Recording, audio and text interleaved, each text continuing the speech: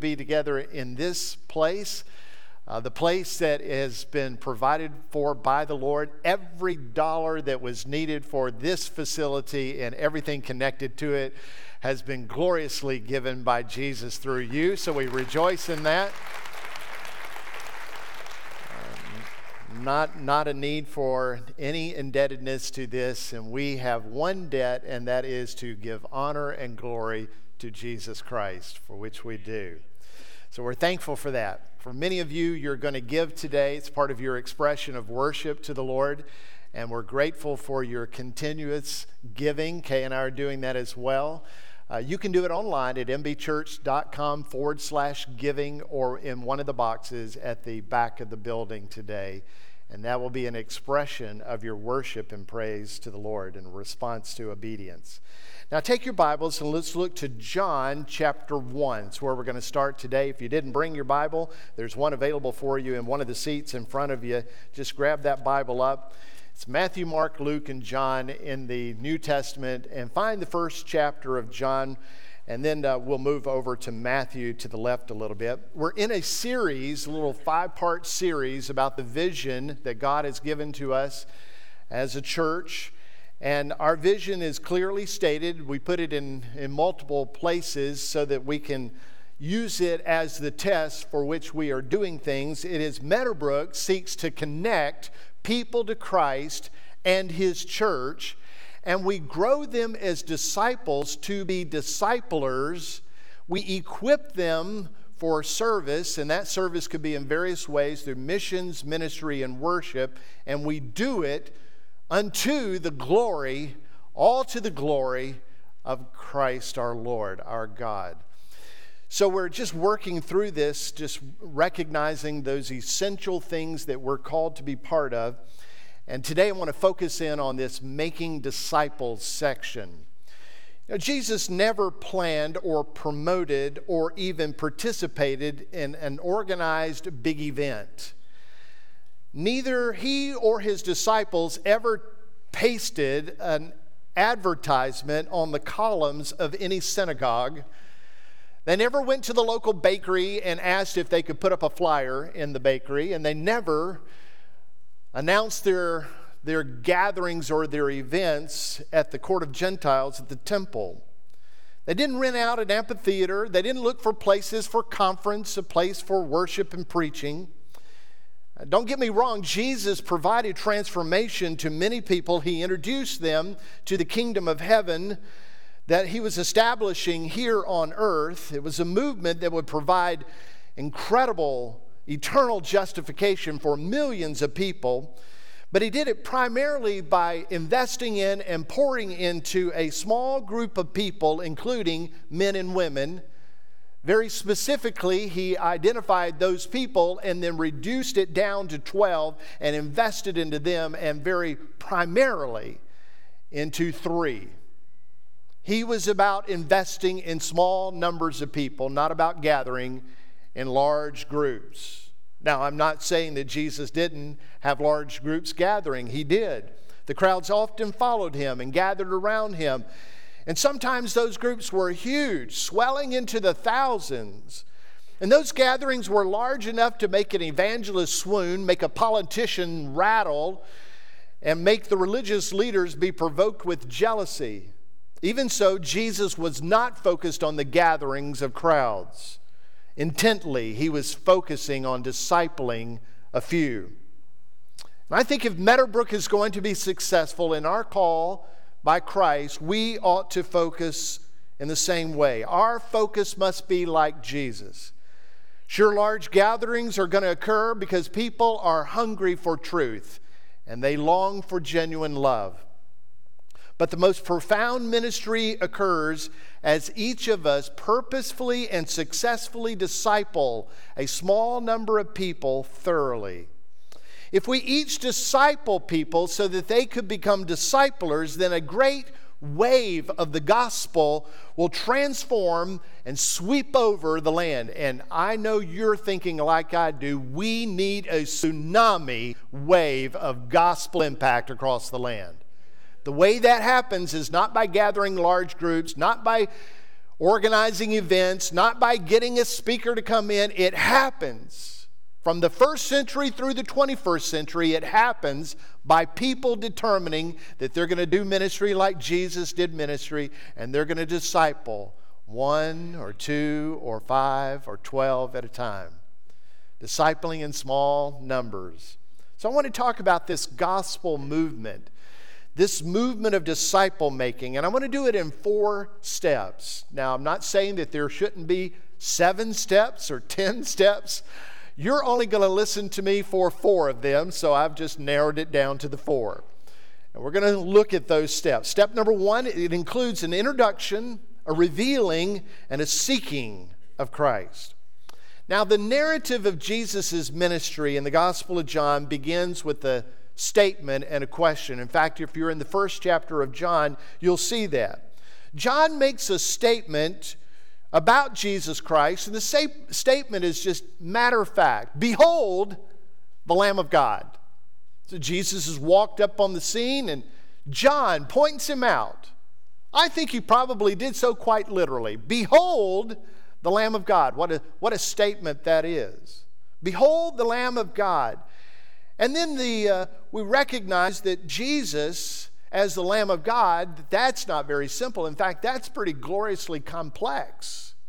Because in order to be the Lamb of God means that you will actually be the perfect and ultimate sacrifice that God requires for all sin to be dealt with at one time. In fact, the writer of Hebrews was so astounded by that. He talked about the generations of priests that would have to make their sacrifices, and their sacrifices were made daily, morning and evening. They were made annually at the sacrifice for the Day of Atonement. They were made at the Passover. They were made throughout the year. And they were repetitive. Even if you had the Day of Atonement where sins were atoned for, you recognize that you would be back at the same time, the same place next year, because sins continue. But Hebrews was so astounded that there was one as the perfect priest, the perfect lamb, combined. When he sacrificed himself, it was done, and he sat down at the right hand of God the Father, never to have another sacrifice made again. Jesus, the Lamb of God, was the perfect and the ultimate sacrifice for sin. Now, as you know, sin results in our separation from God. Everyone is a sinner, unable to stand before God without guilt and without condemnation. Our only hope to stand before God is that He would provide reconciliation for us, and He would justify us somehow by His mercy and grace. And that somehow was by sending His one and only Son, Jesus, the perfect sinless one, to bear our sin on the cross of Calvary. As the Lamb of God, Jesus pays the death penalty for sins for everyone who would believe in Him. The Lamb of God, John points him out. And then to prompt Andrew and John's acknowledgement of the need for a Lamb of God, Jesus asked them a very straightforward question. What are you seeking? What are you seeking? They were seeking the Messiah. They were seeking the King of heaven's kingdom. They were seeking the one who could provide eternal truth and forgiveness and justification. They were seeking the Lord, and they would be willing to follow Him if they could find Him. In fact, they did find Him, and they did follow Him. Now, 3 things were occurring for the first 2 disciples. The first is that John was pointing out the identity of Jesus. Behold, the Lamb of God. The second is Jesus invited the men to discover Him. And the third is the men actually took the next step to engage Jesus. Now, you can see that in the Bible. I've just mentioned it on the screen behind me. John chapter 1, verse 36. John makes that pointed statement, behold, the Lamb of God. John's pointing out the identity of Jesus. If you're going to make a disciple, that's where you start. You point out the identity of the Savior. The second is this dialogue with John and Andrew. Rabbi, which means teacher, where are you staying? If you're the Lamb of God, we want to know where you're staying. We want to know more about you. We want to hear from you. They were seeking and willing to engage Jesus in His teaching, and Jesus responds, come and see. Just come and you will see.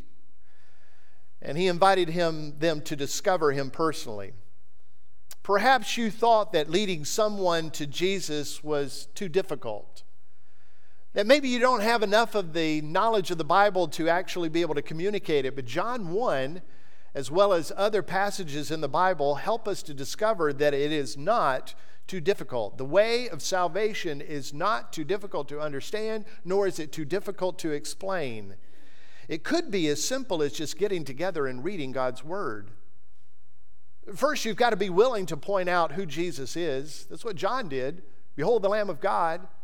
That's where this conversation starts. If you're going to lead somebody and disciple somebody, you have to identify who Jesus Christ is.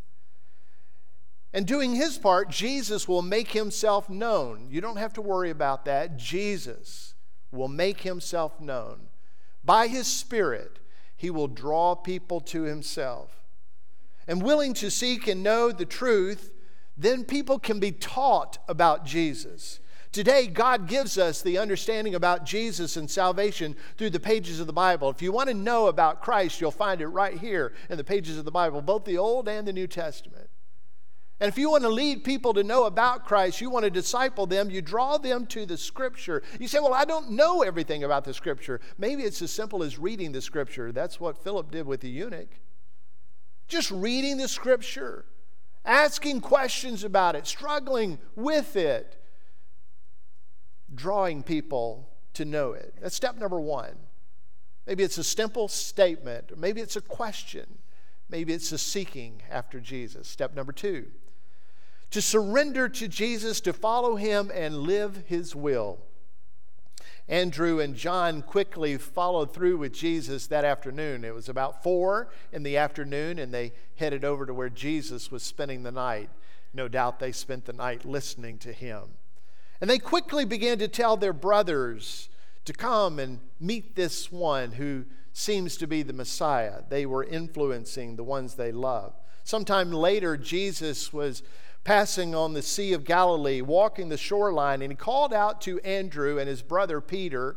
And you know, if you've been a student in the Bible, you know this text well. Follow me, he says. I'll make you fishers of men. They were fishermen by trade, but he wanted to make them eternal fishermen, fish for the souls of people. Follow me, and we'll do that together. A little bit later, he's walking down further in the shoreline, and he connects again, this time with James and John, and he calls out to them the same thing. And immediately, all 4 of them drop everything that they have and leave everybody behind, and they begin to follow Jesus. Now, all 4 of those disciples, Peter, Andrew, James, John, immediately left it all and followed Christ. Now, you might have read that before and think, why would they just blindly drop everything that they had and just follow after Jesus? It wasn't blind. Weeks had gone by since they had been introduced to Jesus. They had dialogued with him. They had listened to his teaching. They had watched his life. They were interacting with him. And then later, he's calling them to the rest of their life to be a follower of his.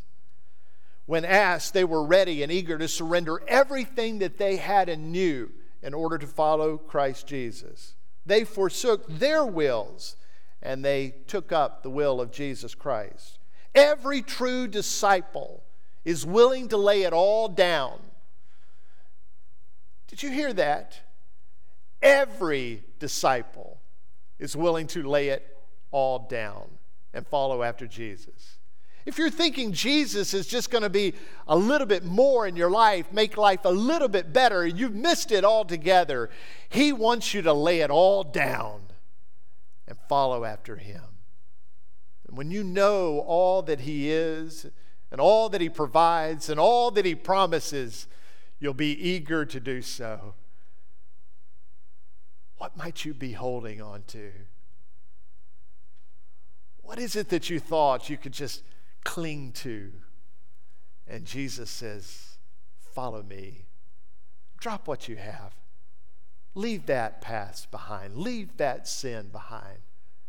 Follow me. Follow me. I hope you're willing to do that. If you're a disciple, it's going to be evident that you're willing to do that. To follow after Jesus, to know him. to lead others to do so. Step number 3. Jesus taught them, he modeled life in righteousness, and he sent the disciples out to minister in his name. Although Jesus often taught in the crowds that gathered around him, he focused primarily his teaching to the disciples.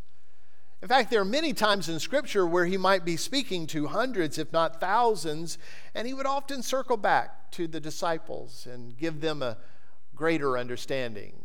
He would make sure that they knew exactly what he was talking about. That was especially true when he was speaking in parables. He wanted those disciples to know the teachings. Jesus didn't focus his efforts on teaching the masses. Instead, he concentrated on discipling the people who would multiply and reach the world. Now, you and I need to pause there, because much of the dynamics of Christian ministry in the Western culture is all about gathering crowds. It's about the big events. And that is not where Jesus was. Jesus concentrated on the small numbers of people who would multiply that ministry and reach the world. I'm interested in people coming to this place where we're going to sing truth and we're going to proclaim truth and we are going to love each other. But the greatest ministry of Meadowbrook does not happen in this room. The greatest ministry of Meadowbrook happens when we leave this room and we have impact on other people. Let's do that with intentionality. Jesus is the perfect one to give us the model. You might have an imagery in your mind of Jesus, the itinerant preacher and the guest synagogue speaker, and he was. But the 12 were often taught lessons by just living life with Christ. Day and night being together. Together they witnessed Jesus handle difficult people. They watched him expose untruths and unbeliefs. They saw him as he was confronted by evil, and as he confronted evil, they saw him live life with limited resources. They saw him interact with sick and desperate people. They saw him as he was living in a land that was occupied by brutal forces, and they engaged him in that way. The more intense lessons, no doubt, were not when he was upstanding speaking to them, but when they were around a fire at night or gathered around an evening meal, or maybe when they were walking village to village, or maybe when the routines of life were difficult, like they walked in and disrupted a funeral. I say disrupted because often people didn't stay dead when Jesus was attending a funeral. It's pretty amazing. Discipleship wasn't a course given on a specific day at a specific time. It was purposefully living together and seeing things through the lens of God's Word. That's what Jesus was doing. He was helping them to know the Word of God and see the world through the Word of God. For many of us, that's where we ought to be. How do we engage people to see the world through the Word of God? It's what Life Group does. Life Group is not about sharing a lesson for 45 minutes to an hour. It's not about just gathering together and have a cup of coffee. Life Group is about living life together. It's about living in the good times, in the rough times, in the disappointing times, and in the happy, joyous times. It's living life together and living that life through the lens of Scripture. You'll do well, and I'll do well if we'll engage our coworkers that way, and our friends, and our neighbors, our family, our teammates. When we just talk about God, His Word, and about what Jesus is doing, and see things through the filter of Scripture and help people to see with clarity in that way. That's what Jesus was doing. The greater part of His discipling was that. It's a good practice for us to be very purposeful to live life together for discipleship. It's what dads and moms and grandparents and brothers and sisters are called to do. So it's this way with the 12. But it's not just listening and teaching. It's about doing. It's taking those things and applying them. And you'll find in the Scripture where Jesus would bring the 12 and He would pair them up and He would send them out. empowering them by His Spirit. One time He did that to 70 or 72. He broke them up in pairs and commissioned them to go out. Don't take a bunch of stuff with you. You're not going to need it. The Spirit of God is going to care for you, and He will empower you. You remember those times that are written about in Scripture? And man, when they came back, they were filled with joy, the Bible says. They were just overwhelmed at the ministry that they had been part of. In fact, Luke describes that for us. When they came back, they said, in joy, they said to Jesus, even the demons, even they come under submission when we do ministry in your name. It's an interesting take on ministry, isn't it? There's a lot of times that Jesus was engaged in very difficult days that were filled with frustration and sorrow and righteous indignation and exhaustion. And He demonstrated multiple emotions through those things. Oftentimes the Scripture says on 3 different occasions that Jesus actually wept in the middle of those times. But Jesus was also filled with joy.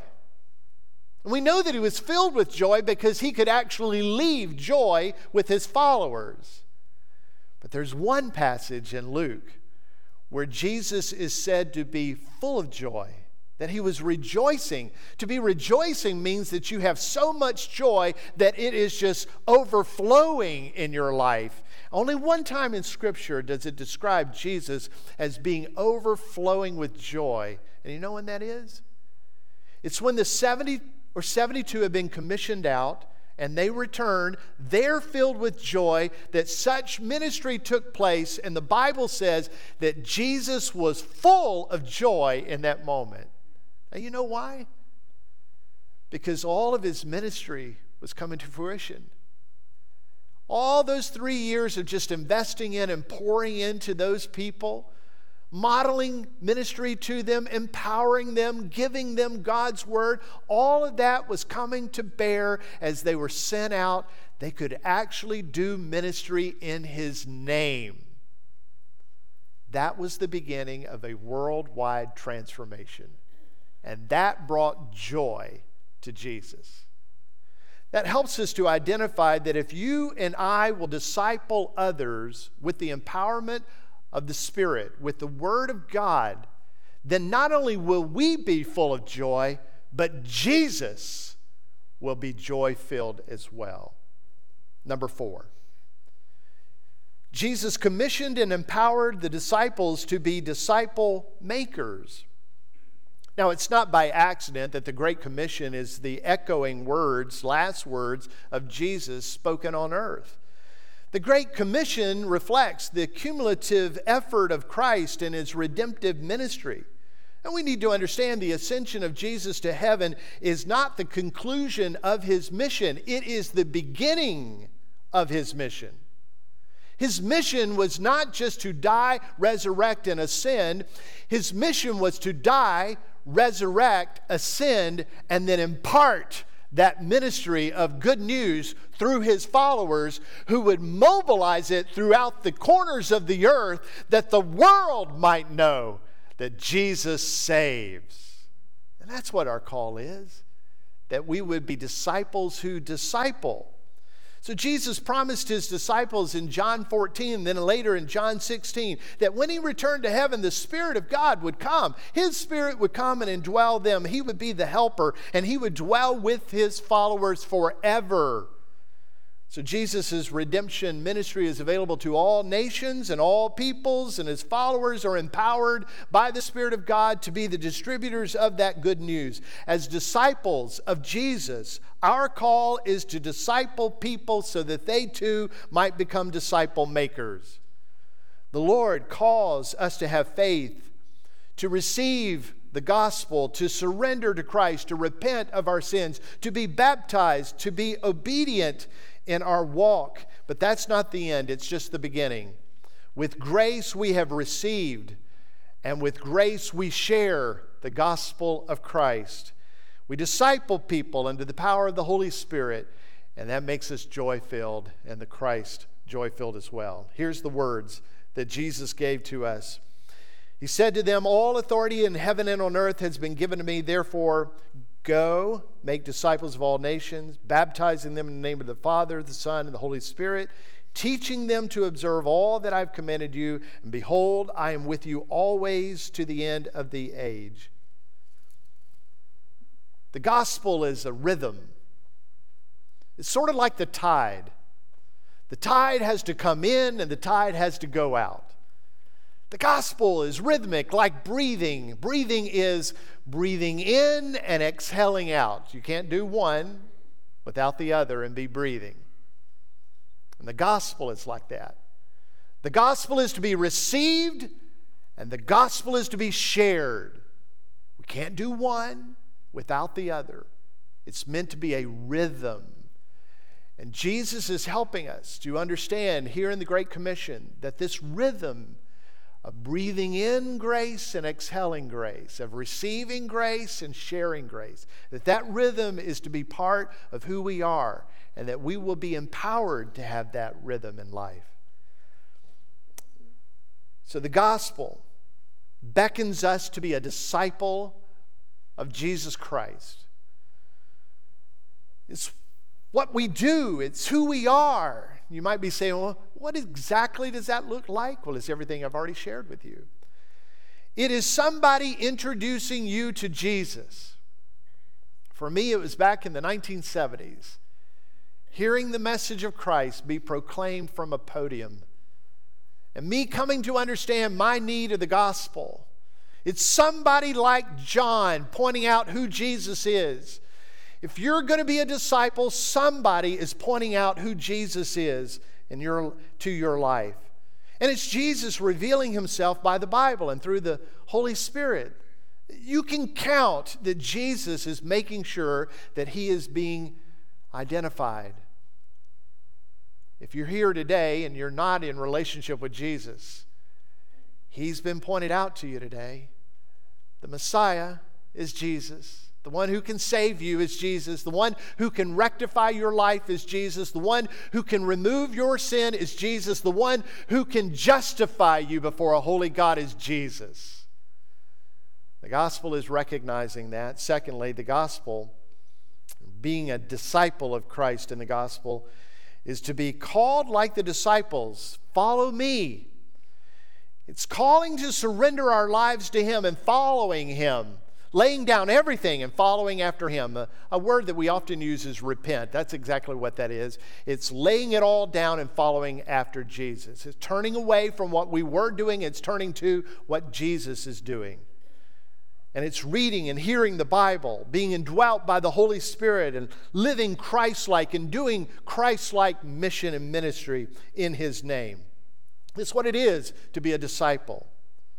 And disciples become disciplers. It's active. Just like Christ, being a disciple, we grow in our knowledge of God and his word. We grow in faith. We grow in practice. But it doesn't end there, does it? It's living as disciples of Christ, God empowering us, commissioning us to go out and make disciples who they in turn will become disciplers. It's a rhythm. So where are you in those steps? In becoming a disciple or making disciples, where are you in that? Look back in your handout for a moment and just look through the steps. They're listed for you in the handout. Why don't you identify where you are in those steps of disciple making? Some of you are right there at the first step. And the Lord is calling out to you to be saved.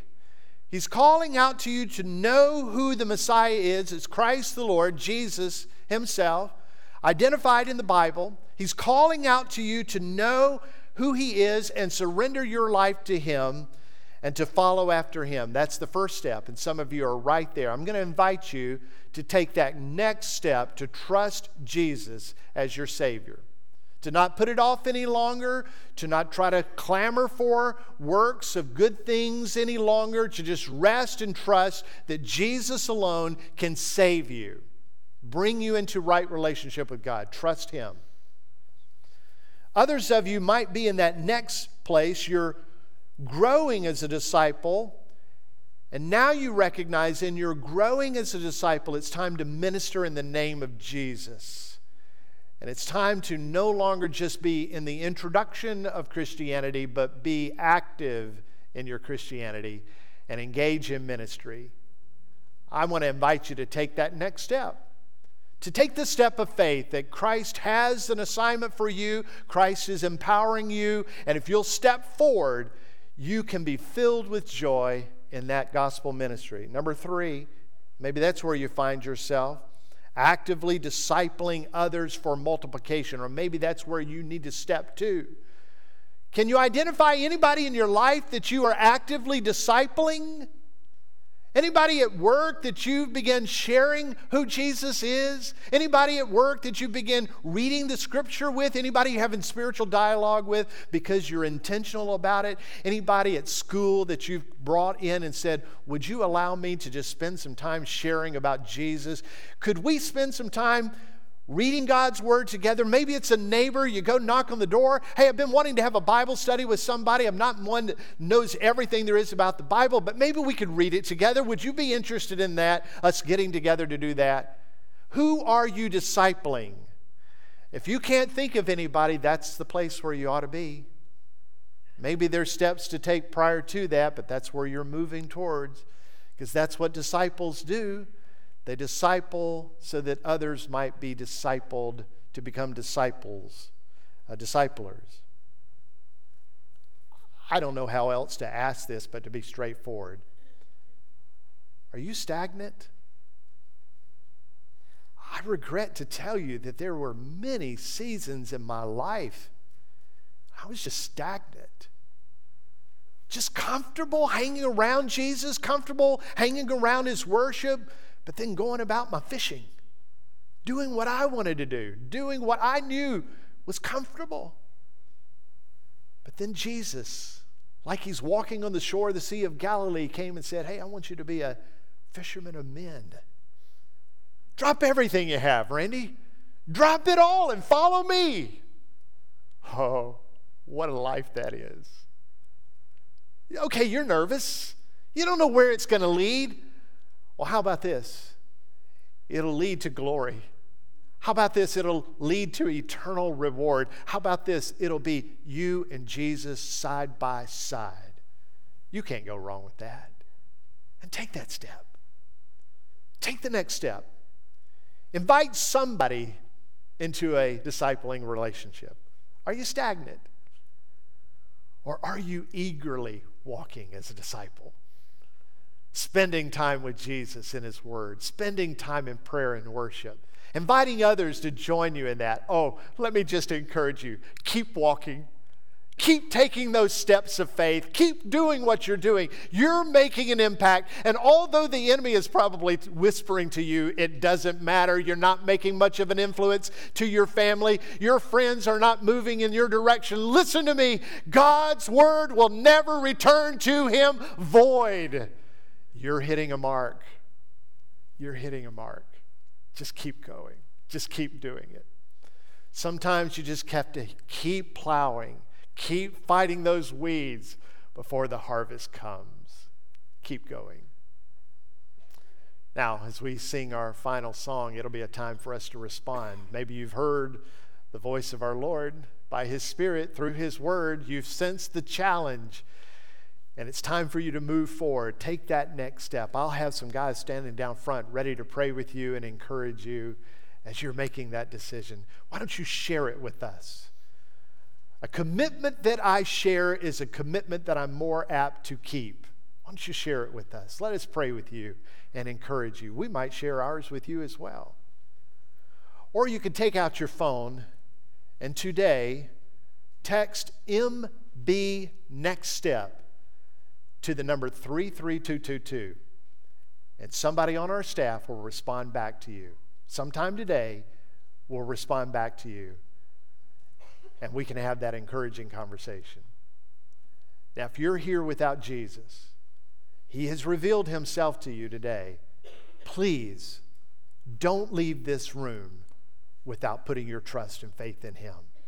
Don't leave this room without us encouraging you in that decision. I'm asking you to be confident enough in Christ while we're singing, step into the aisles and move forward and tell somebody who's standing before you, I'm trusting Jesus today. Let's pray together. Lord, we thank you for the perfect gospel. We thank you for Jesus, the Lamb of God, who alone can take away the sins that we have committed. We thank you that his work is justifying those who will move in faith, and we pray, Lord, that this would be the day of salvation for many. For others, we pray that the next step in disciple making would be initiated. We've heard your voice, we've heard your challenge, we've seen it in your word, and now we sense the prompting of your Spirit. Let us not hold on to anything, but drop it all and follow after you. And may you fill us with joy. May Jesus be joy-filled because his followers are following after him. Make us disciples of men and women, boys and girls, I pray. In the name of Jesus.